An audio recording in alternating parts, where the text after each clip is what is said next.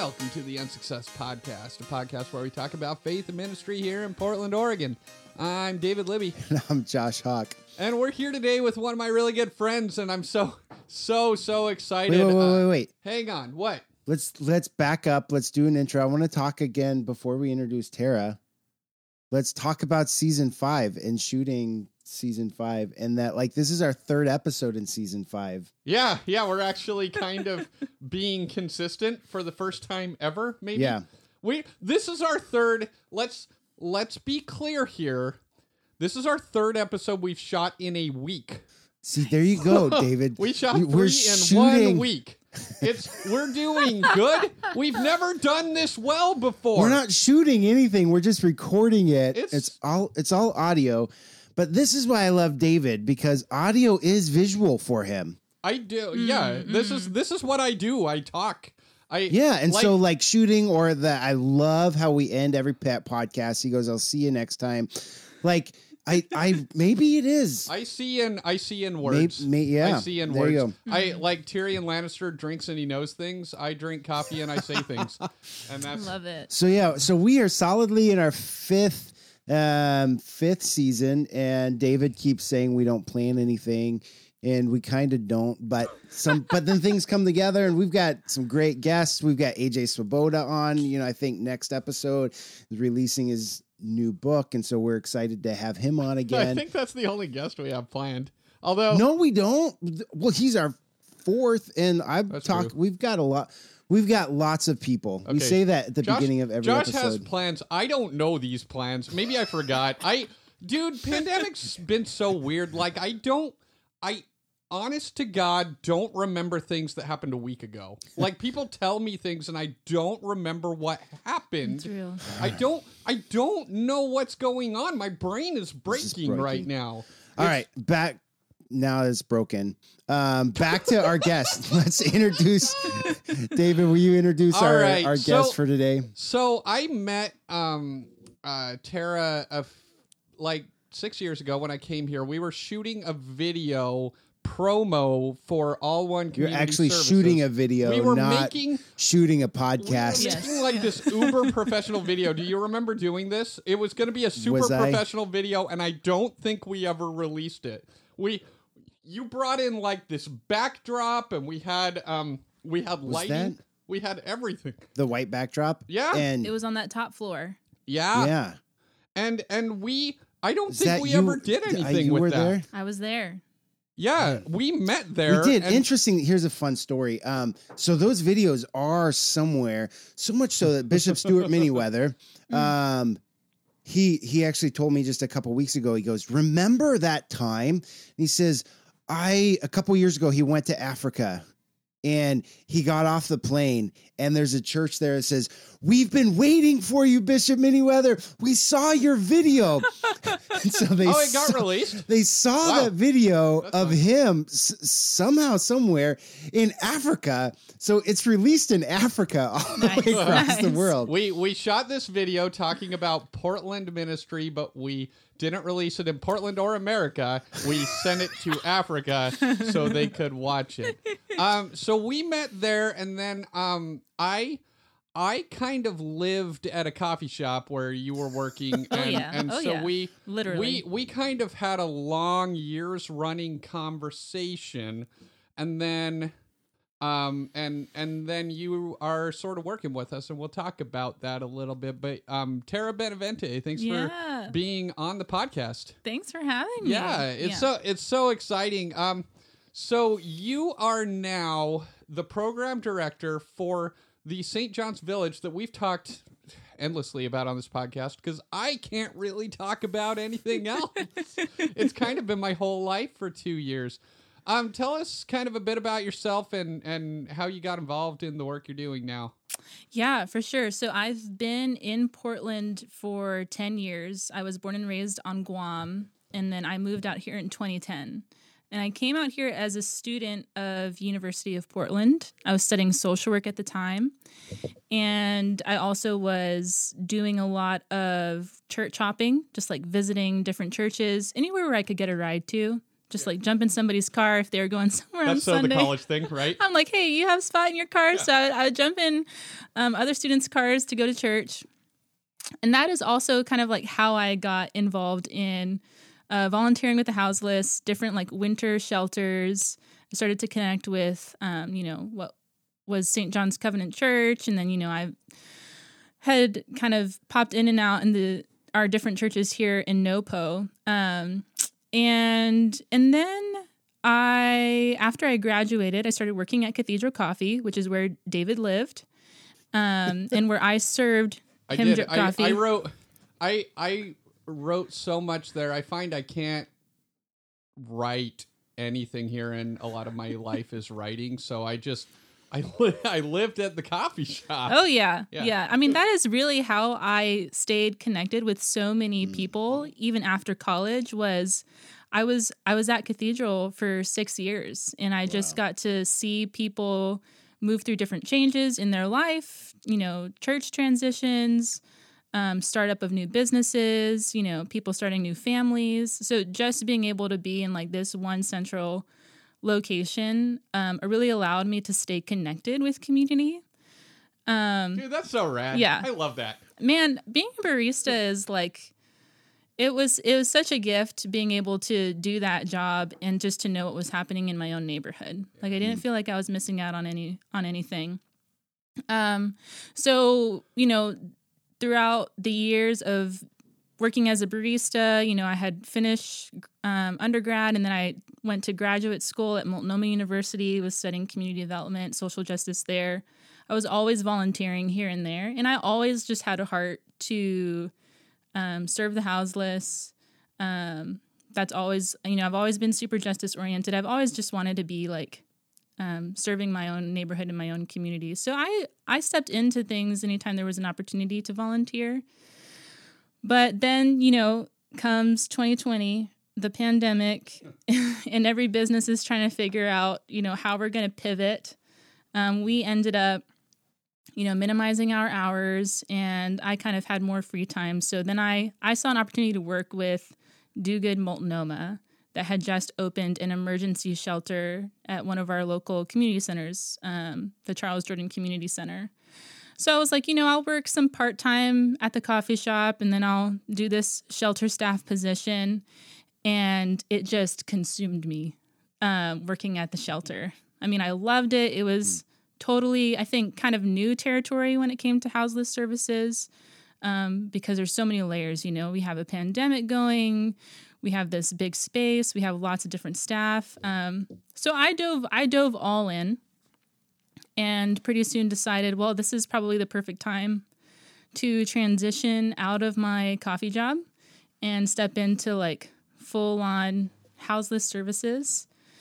And then from there, it just like took off. I then moved into a program manager position, opening a motel shelter out in Northeast area. And then the St. John's Village was ready and started getting close to opening date. And so then I got this position as program manager at the Village. So, yeah, I worked as a barista for 6 years, and then I just stayed connected with the community, and then finally just like made the jump into totally new world. That's right. Yeah. It's funny because you seem so happy. I would expect all the time. I would expect you to be completely crushed right now.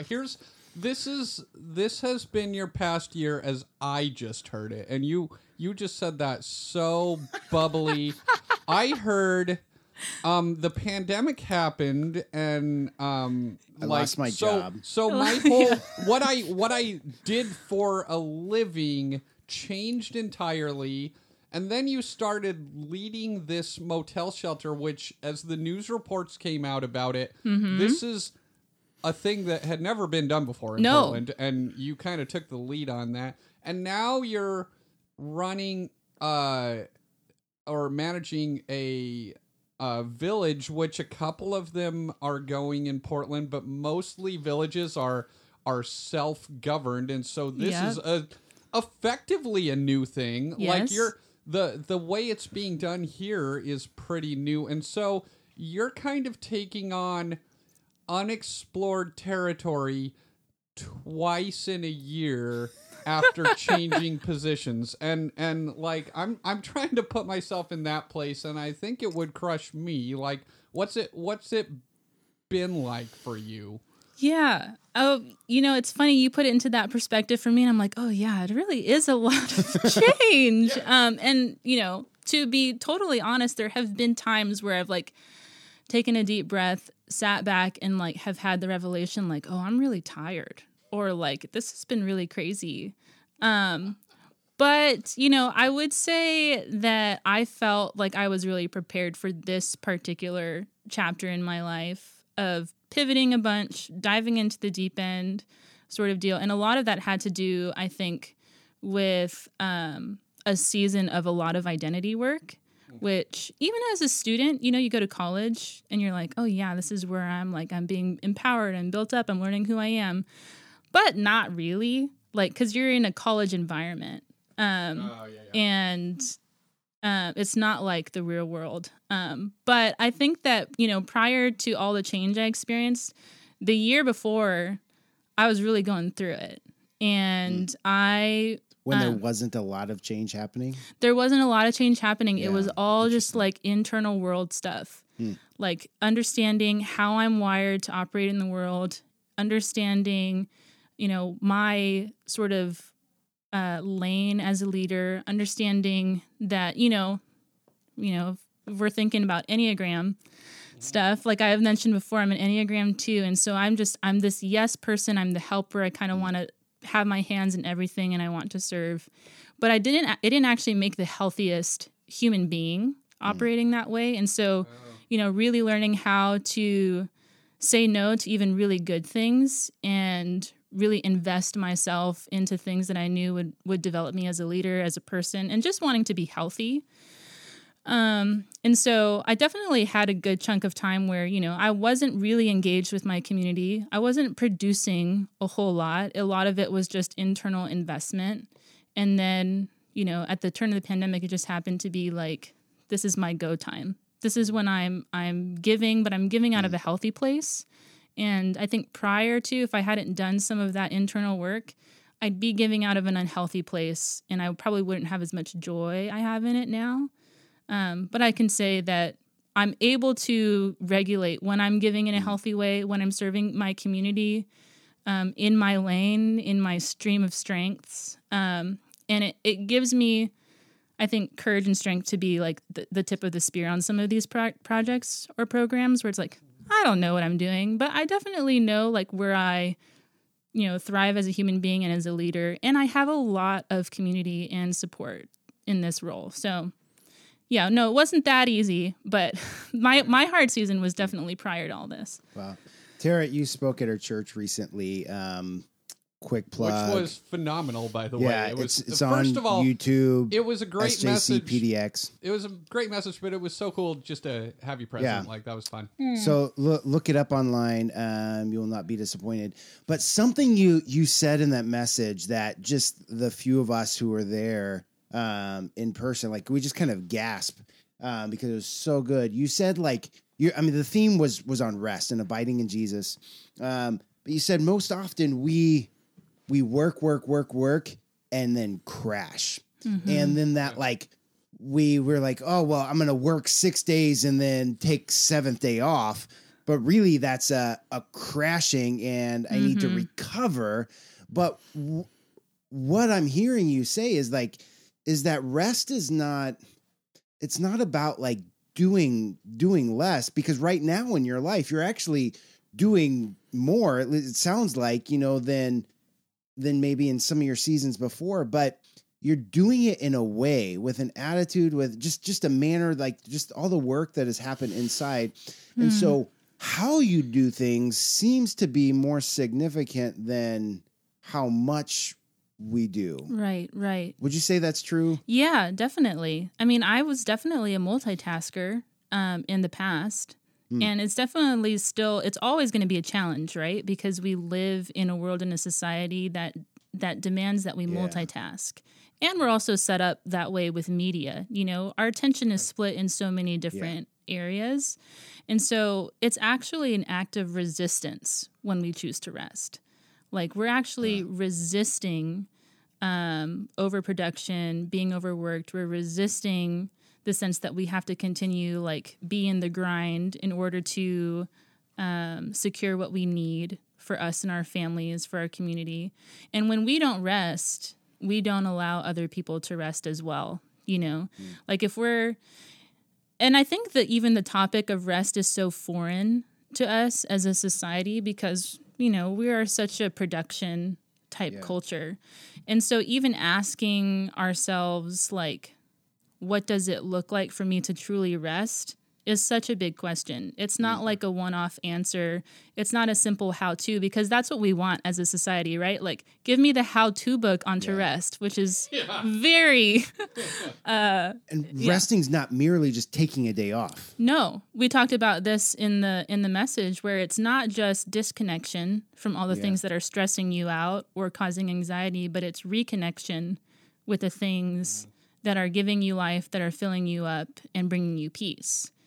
And, you know, a lot of us aren't in touch with that, with those things yet, because we haven't connected with those things in a while, and it takes time. And I think too, what I said on Sunday was sometimes we have the expectation that when we rest, we're going to have revelation about all the things that we need to reconnect with. But I honestly think that what happens first, because this is my lived experience, is we just become super aware of how exhausted we are. And it's totally okay to be in that space for a while, you know, because it's kind of like taking a moment to look around you and being like, oh, all these other parts in my life have been neglected because I've just been pushing it for so long. Yeah.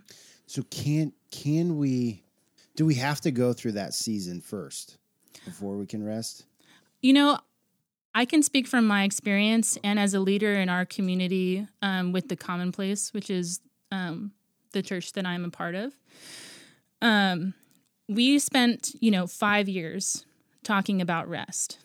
You know, the teaching that I gave on Sunday was a form of a certain shape that we teach within our community about rest. The whole work, crashing into rest is like this pendulum shape of like we work, and then we like swing towards the other end of the pendulum, and we just crash into rest. So I didn't share that picture on Sunday, but I share that because this is something we've been talking about for a long time, and we've been observing it, but still we don't really know how to rest. And we've been asking the question, like, why is it that this is something that we've been thinking about, we've been meditating on, but still we don't know how to rest? And I think because we turned it into like another doing thing, where it's like, okay, create healthy patterns in your life. Take the Sabbath, take your morning prayer, take your afternoon walk sort of deal, press into the things that give you life. But it's just a continuous do culture. Yep.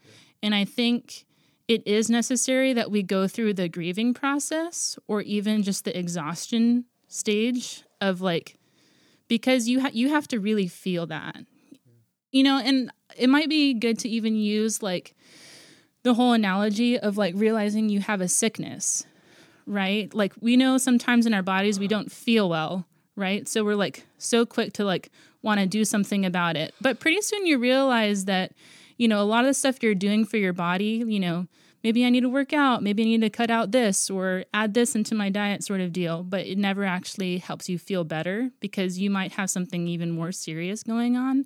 You actually have to realize and become aware of what exactly, just like how sick you are, how ill you're feeling, and like to kind of sit with the reality of that for a while, and then dig down to kind of the root of it and realize, okay, I feel really serious about just allowing my body to rest.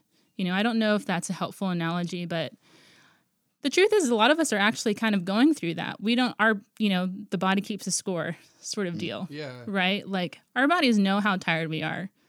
I like that a lot. It sounds like that metaphor to me makes a whole lot of sense. If we talk about illness, it sounds more like crashing from exhaustion, not necessarily bad. Like that does treat the symptom, but it doesn't treat the actual problem underneath. Like treating the symptom is good. If I've got a fever of 103, Tylenol, Yeah. feels good.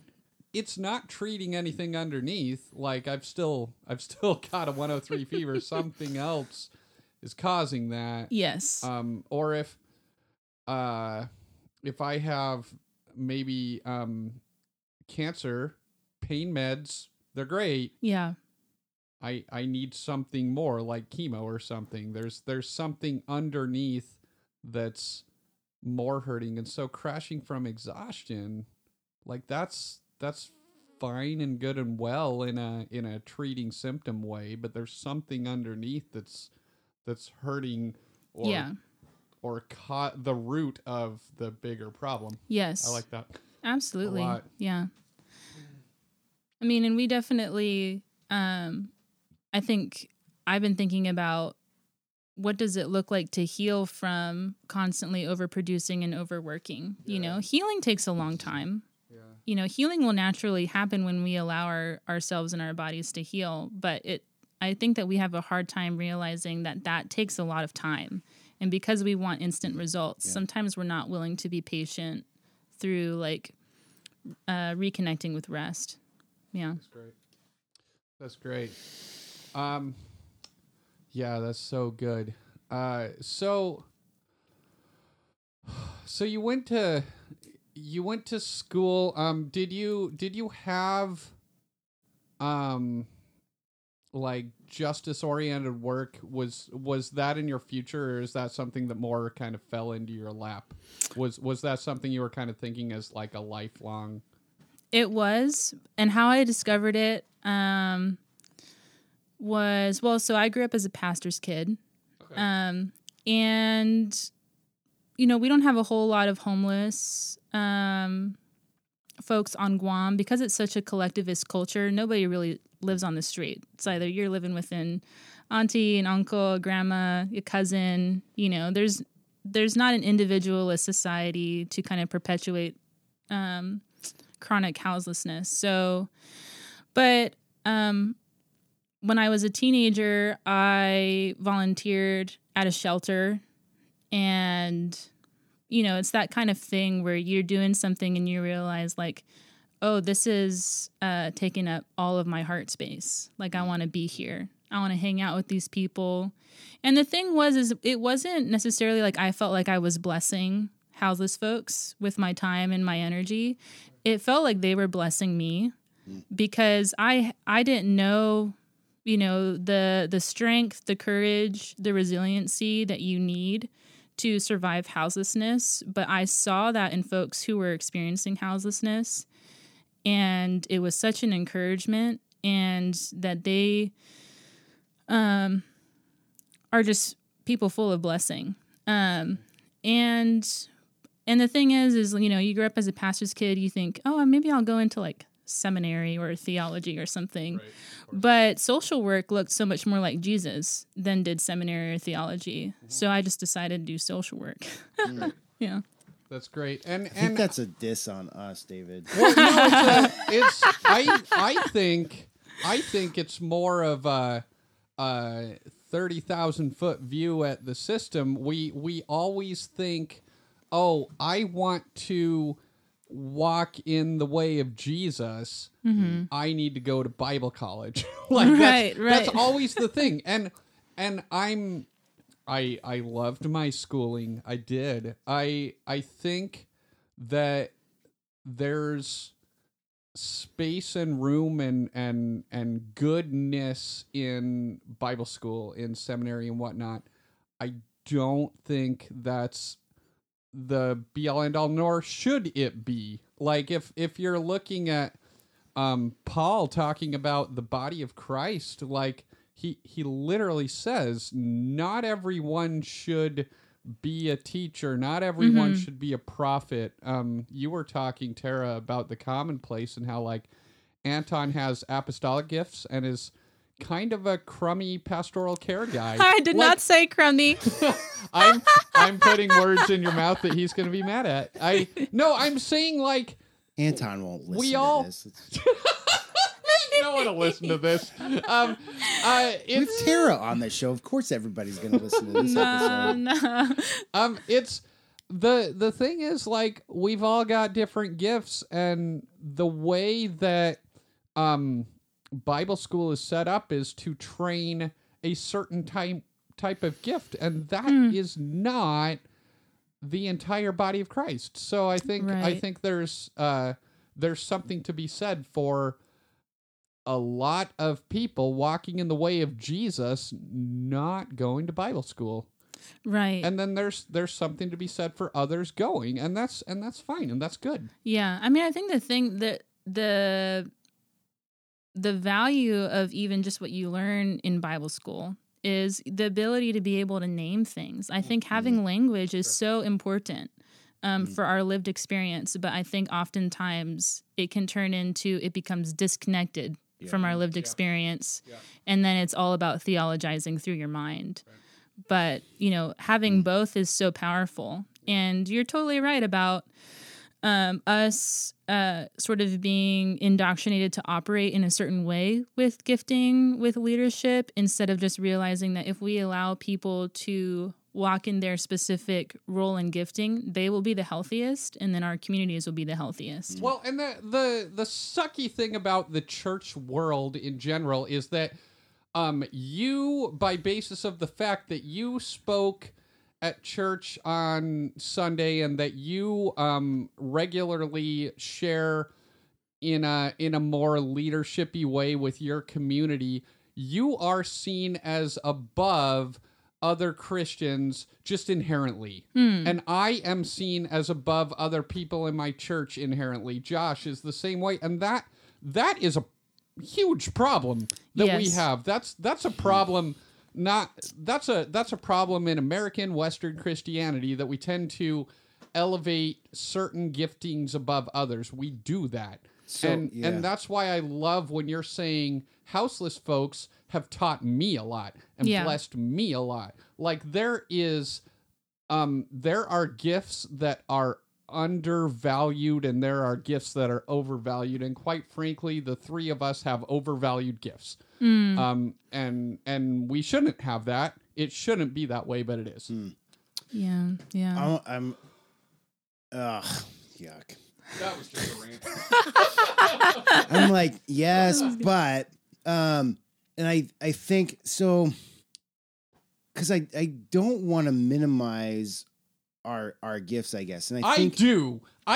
Because right now, like, culturally, what we're seeing, especially with the office of pastor, is like it's becoming like it is becoming very undervalued. And so I think that is a shift from what we like. Let's just like go back to before any of us were born. You know, like the pastor was the mayor of the town. You know, the pastor was the judge, jury, and executioner, if you would. You know, like the pastor held significantly more power than they should have, and certainly in our context, we are often overvalued. There's no doubt that but what that does, like for us on that side of being overvalued, it can definitely feed our ego, and that's of course not Christ-like. And so, like I do think there ought to be a way where we honor.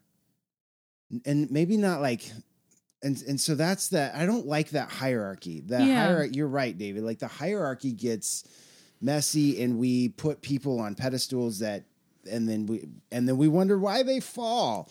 But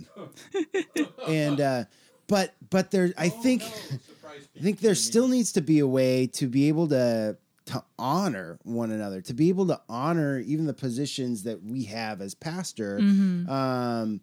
And not to over honor.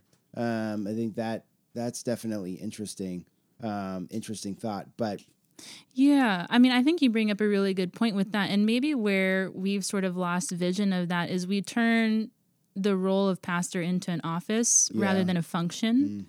And when we talk about it in terms of functions, then we're able to honor and value all different sort of roles, you know, like pastors, essentially, we care about the individual, and whether we care about if individual people within the faith community and their needs are being cared for. Like, are they being cared for? An apostle would be asking, are people walking in their destiny? Are people walking in their calling? They're always kind of the visionaries. Teachers are asking, are people hearing the word of God and following through with it? So you have, quote unquote evangelists, because there's a lot, involved in that, are asking, are the people of God going out into the broken world, and are people in the broken world like coming into the faith family? So it's like you have all of these like different functions within a faith community, and I don't even like to say the word faith community, because you have people who are operating in these functions and gifts just anywhere, within businesses, within schools, within social services. But you're right. I think we elevate one role over the other because we've turned them into offices. And I wonder if there's just even like a shift we need to have in our thinking, or a change of language that allows us to like value all functions equally. It is, that language, pastor is... Pastor's like ultimate leader in our day and age. Because pastor is both an office and a function, and that like, and again, the English language falls short so often. But to be able like to reclaim that and to be intentional with how we use that, can be powerful. Yeah. Yeah. I want to switch gears maybe a little bit, go back to something. Let's go back to kind of this idea of rest. And Tara, your work right now, working directly with houseless neighbors and individuals, and social work in general, it is a work that is incredibly draining and soul sucking for some, and like we talk a lot about like the importance of like self-care. And so but in hearing you, there seems to be something in you that actually doing that work actually seems to fill you up a little bit. What is that? Like, you doing something that is actually bringing you joy and peace and filling you, as opposed to, again, that like, I'm going to do the same thing, but it's draining me and I need to go take care of myself. Can self-care happen while we're actually giving of ourself? Oh, yeah. I mean, I think it's taken me a long time to discover that that's totally possible, that self-care can happen at the same time you're giving a lot of yourself. But you are also right, it's really draining work. But if I were just to see myself in this position as someone who was constantly giving and not receiving in this sort of mutual partnership and relationship with houseless folks, I'd be exhausted. But like, these folks are my friends, like I know them by name, and they're funny, and they know the streets. They know how it works. They're resourceful. We're not in this sort of social service relationship one-sided. And then you have your coworkers and your staff who are incredibly, incredibly talented in keeping tabs on each other about, I think you need to tap out and I need to tap in, and vice versa. And so, I mean, I think one of the things is like, I'm someone who always wants to keep like on the forefront of my mind that this is a community thing. And I am a very limited human being. Like, I have like this one body and I can only do so much with my time. And, man, admitting that is so hard. Yeah.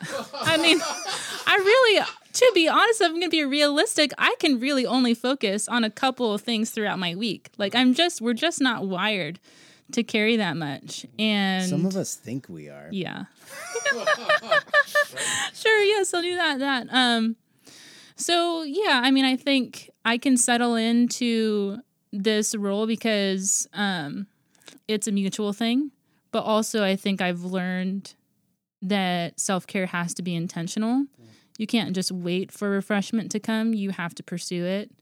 And, you know, I'm a routine person. So, you know, I have small practices. One of those things is like, I like doing mindfulness practice. I take, you know, even if it's just like 3 to 7 minutes of like sitting meditation, it's just breathing. It's just like being connected with the fact that like I'm in this room, I'm in this chair, I'm with my friends, and I can only be here at this moment in time. And just, you know, I think it's like, it really helps me to stay sane and to be aware that like, yeah, there's a lot of stuff I can future think and worry about, but there's nothing I can do about it right now. So mindfulness has helped me.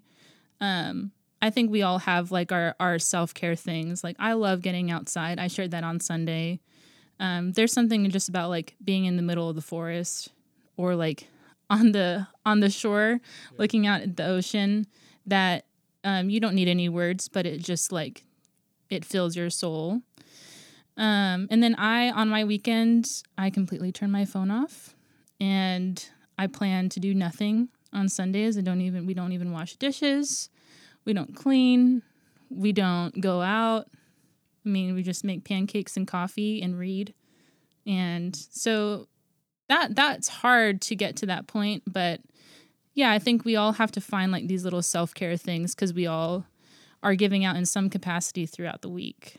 It's surreal that the way you just described that sounds so radical. I know, isn't that funny? I'm holding my smartphone. I was late to the game. I've only had a smartphone for 6 years. That's right. When you first came into my office here after moving to St. John's, like you had just got your first smartphone. Nice. Yeah. And you're like, Josh, can I put your I think I was one of your first contacts. You were.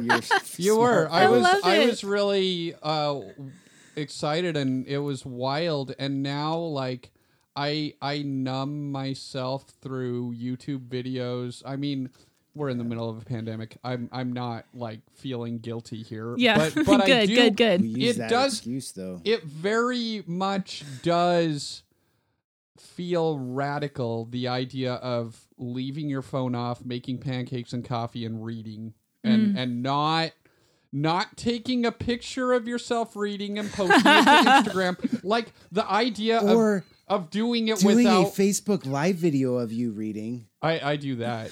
Oh my but gosh. only because it's funny.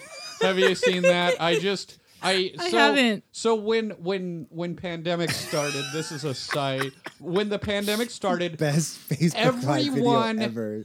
Everyone in the world seemed to, like every pastor I know started doing these Facebook lives they seem to need to connect with their people and keep giving devotionals and stuff. And I was like, oh man, I don't have anything to say. Like I'm not keeping up. And then I thought, You're not keeping up. What would be the lamest thing I could do? Let's swing the other way. Everyone's like putting all this content online. What if I just did a video of myself staring at the camera and not doing anything? Or I did a 2-hour Facebook Live where I just silently read a book. No, you did not. I did. Oh my gosh. You are like the coolest person ever. It should go viral. It had something like 400 views. People were just watching it. Good. Watching me silently read a book. That was probably meditation for those 400 views. It was like watching the Yule log or something. Yeah. It was hysterical to me. Like I just did it and I thought, no one will watch this, but it makes me laugh. And then I got off. And my messages, like I had so many freaking notifications of people saying, I hate you for doing this and I hate myself for watching it. David, you are so stinking funny. You are a revolutionary. That is stuff that revolutionaries do. It was your own really form of protest. Yeah, it's been a while. I should probably do that later today. That would be funny. I love it. It was so stupid.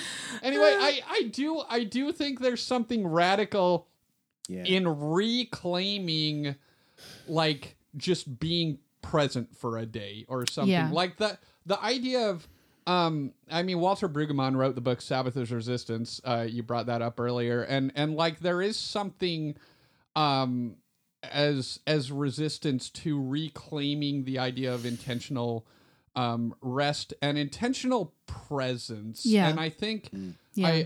I think it's so.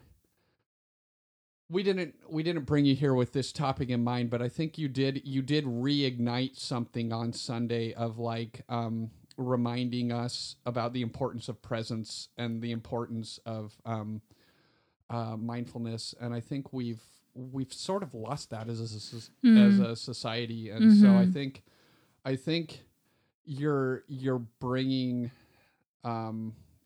back to mind something that we're all kind of collectively missing as a church, as a people, and as a society. Yeah. Yeah.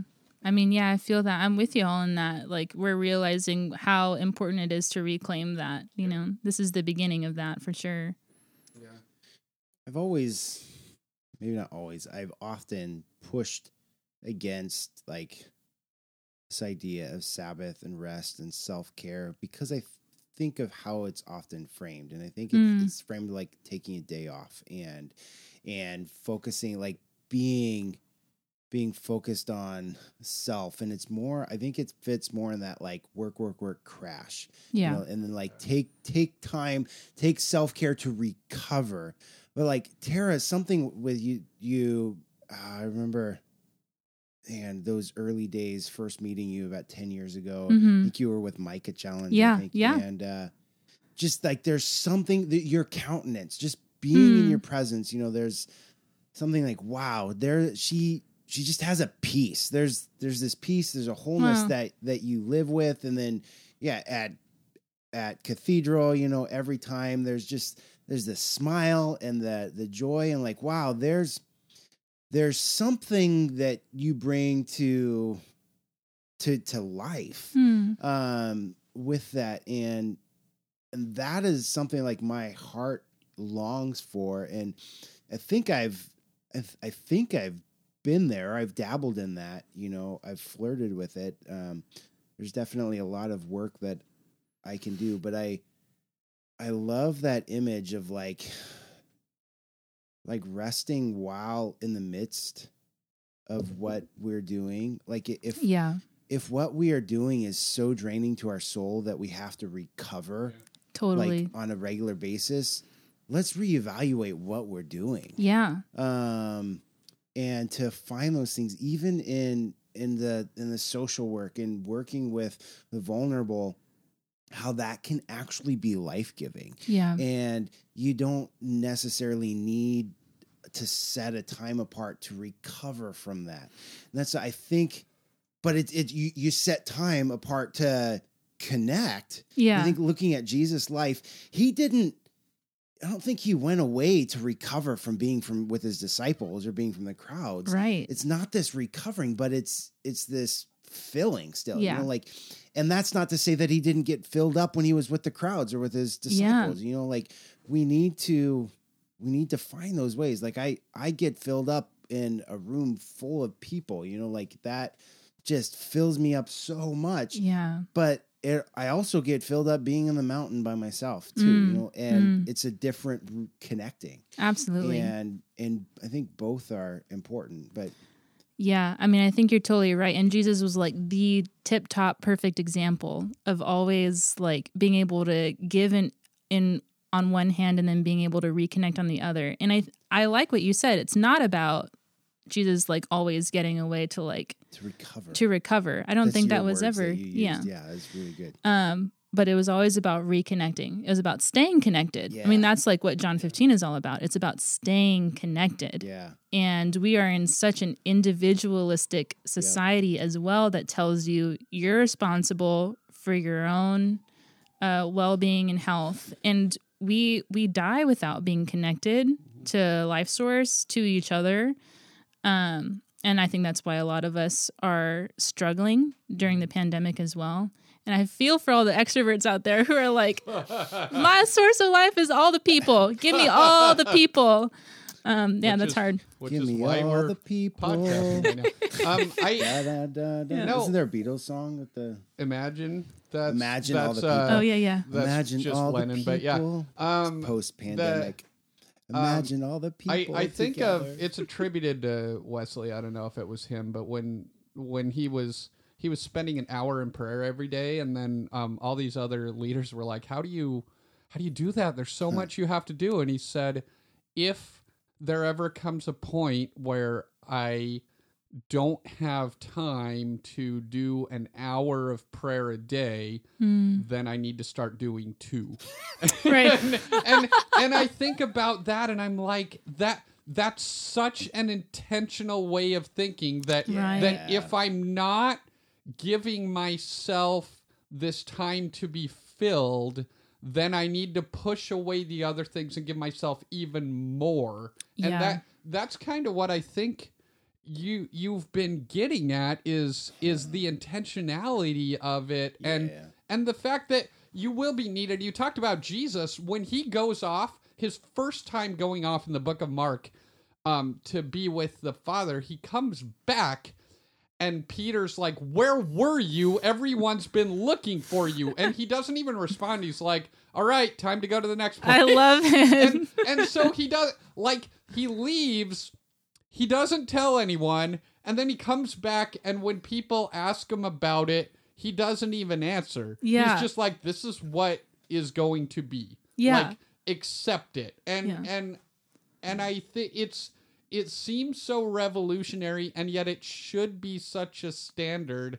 And I think it's such a needed message and such a needed way of living in 2021. And Yes.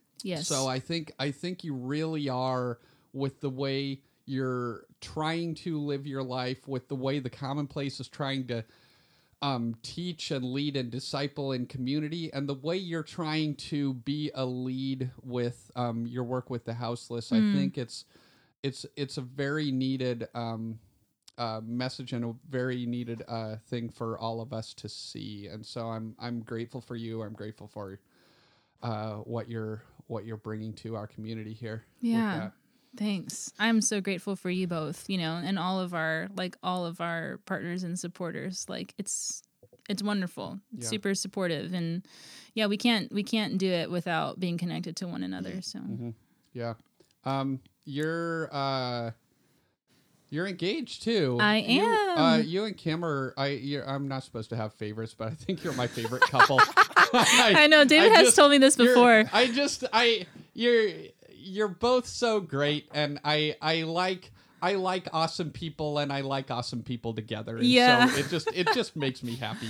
Yeah, she's incredibly awesome. Yeah. But I'm biased for sure. Right. But no, yeah, we're enjoying being engaged. And that's been really fun. Yeah. So cool. Yeah. So cool. Well, if people want to find you online, whereabouts can they find you? Oh, go ahead and follow the Primal Islander on Instagram, and that's kind of it.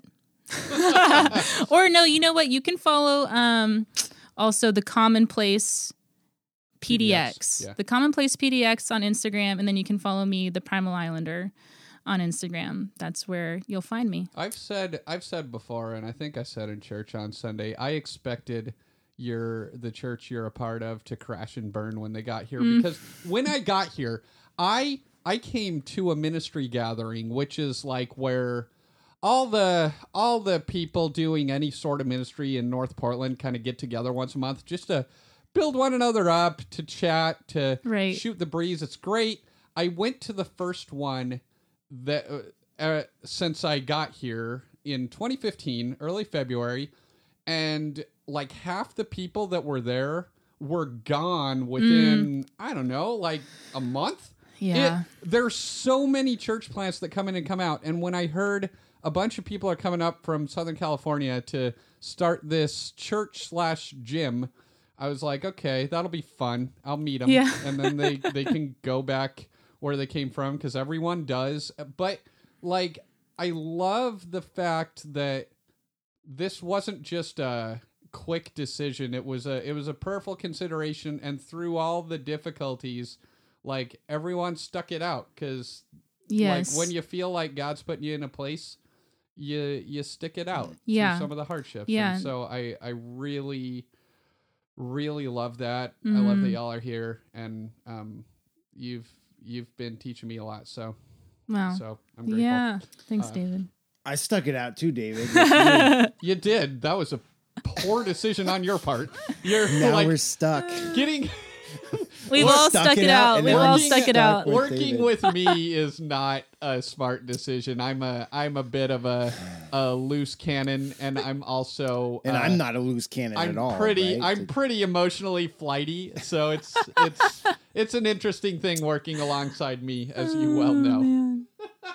Great things in store. Great things in Yes. store. Yeah. We're very excited. Well, thank you for being here, Tara. Oh, this was yeah. a joy. I know. I love just sitting around and yeah. chatting with you guys. Yeah. Oh, it's so great. Thanks Yeah, for we're- living your life like you do too. And like any of our listeners, the 3 of them that are out there, like have coffee with Tara if you want to Dude, she's rad. have joy in your life. She makes good I would love coffee. to have coffee with you. She makes good coffee. She she works with the homeless now, so she mostly has shelter coffee. So I do. if you want to buy her a cup of not shelter coffee, I'm sure she'd appreciate that. Oh, yes, I'd love that.